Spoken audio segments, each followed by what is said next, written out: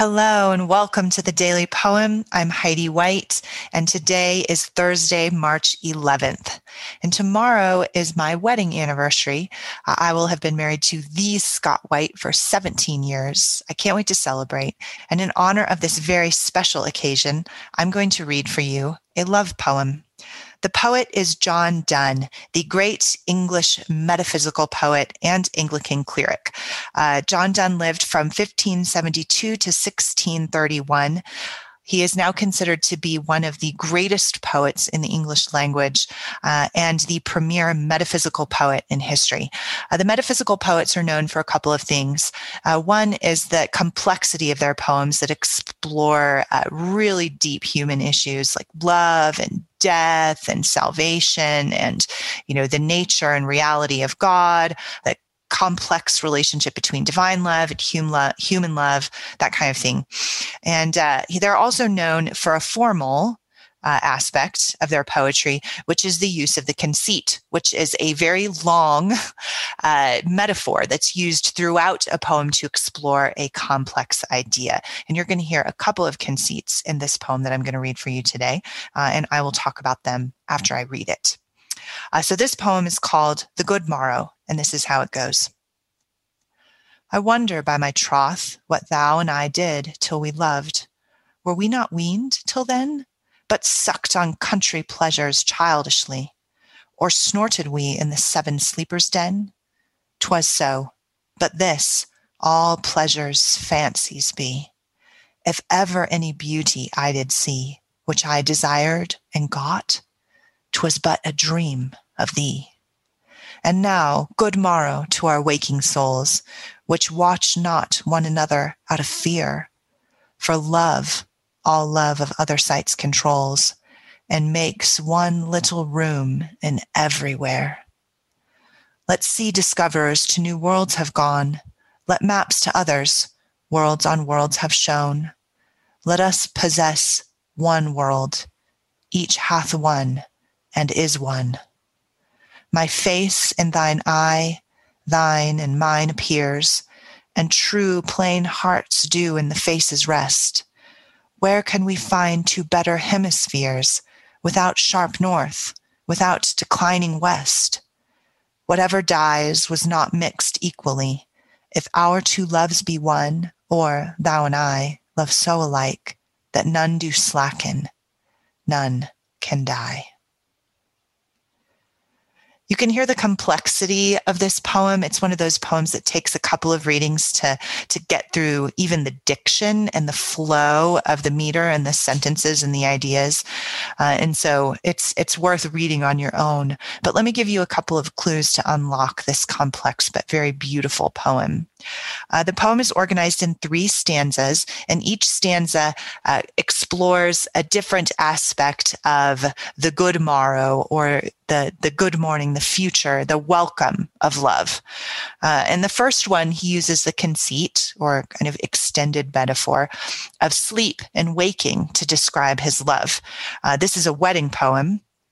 And so he's comparing the idea of sleep and having been insensible for a long time before his love appeared in his life, and that upon their wedding day, upon their marriage and their coming together, their union, they are each waking up to the reality of the world through their love.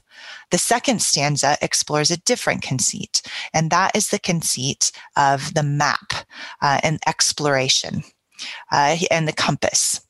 The idea of their love being true north, their love being the anchoring point of their life.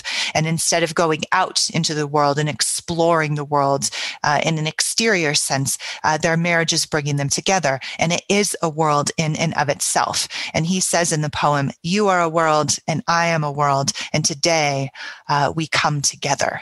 Good morrow to our future is what he is saying, a welcoming to this union of souls and worlds. And now, he says, they will explore the world of each other and create their own world. And they will be each other's true north, each other's anchoring points in the world. And then in the final stanza, he keeps going with this conceit. And then in the final 3 lines, he makes another shift, another turn into using a metaphor of alchemy, which was the scientific, so to speak. In his time, it was considered scientific exploration of creating gold out of lead. And so many scientists would put together different elements and in different ways and through different means and methods to try to turn lead into gold. And one of the principles of alchemy was that you had to mix each metal or each element of the experiment equally. And if you failed to do that, then it would not turn out. You would not get gold.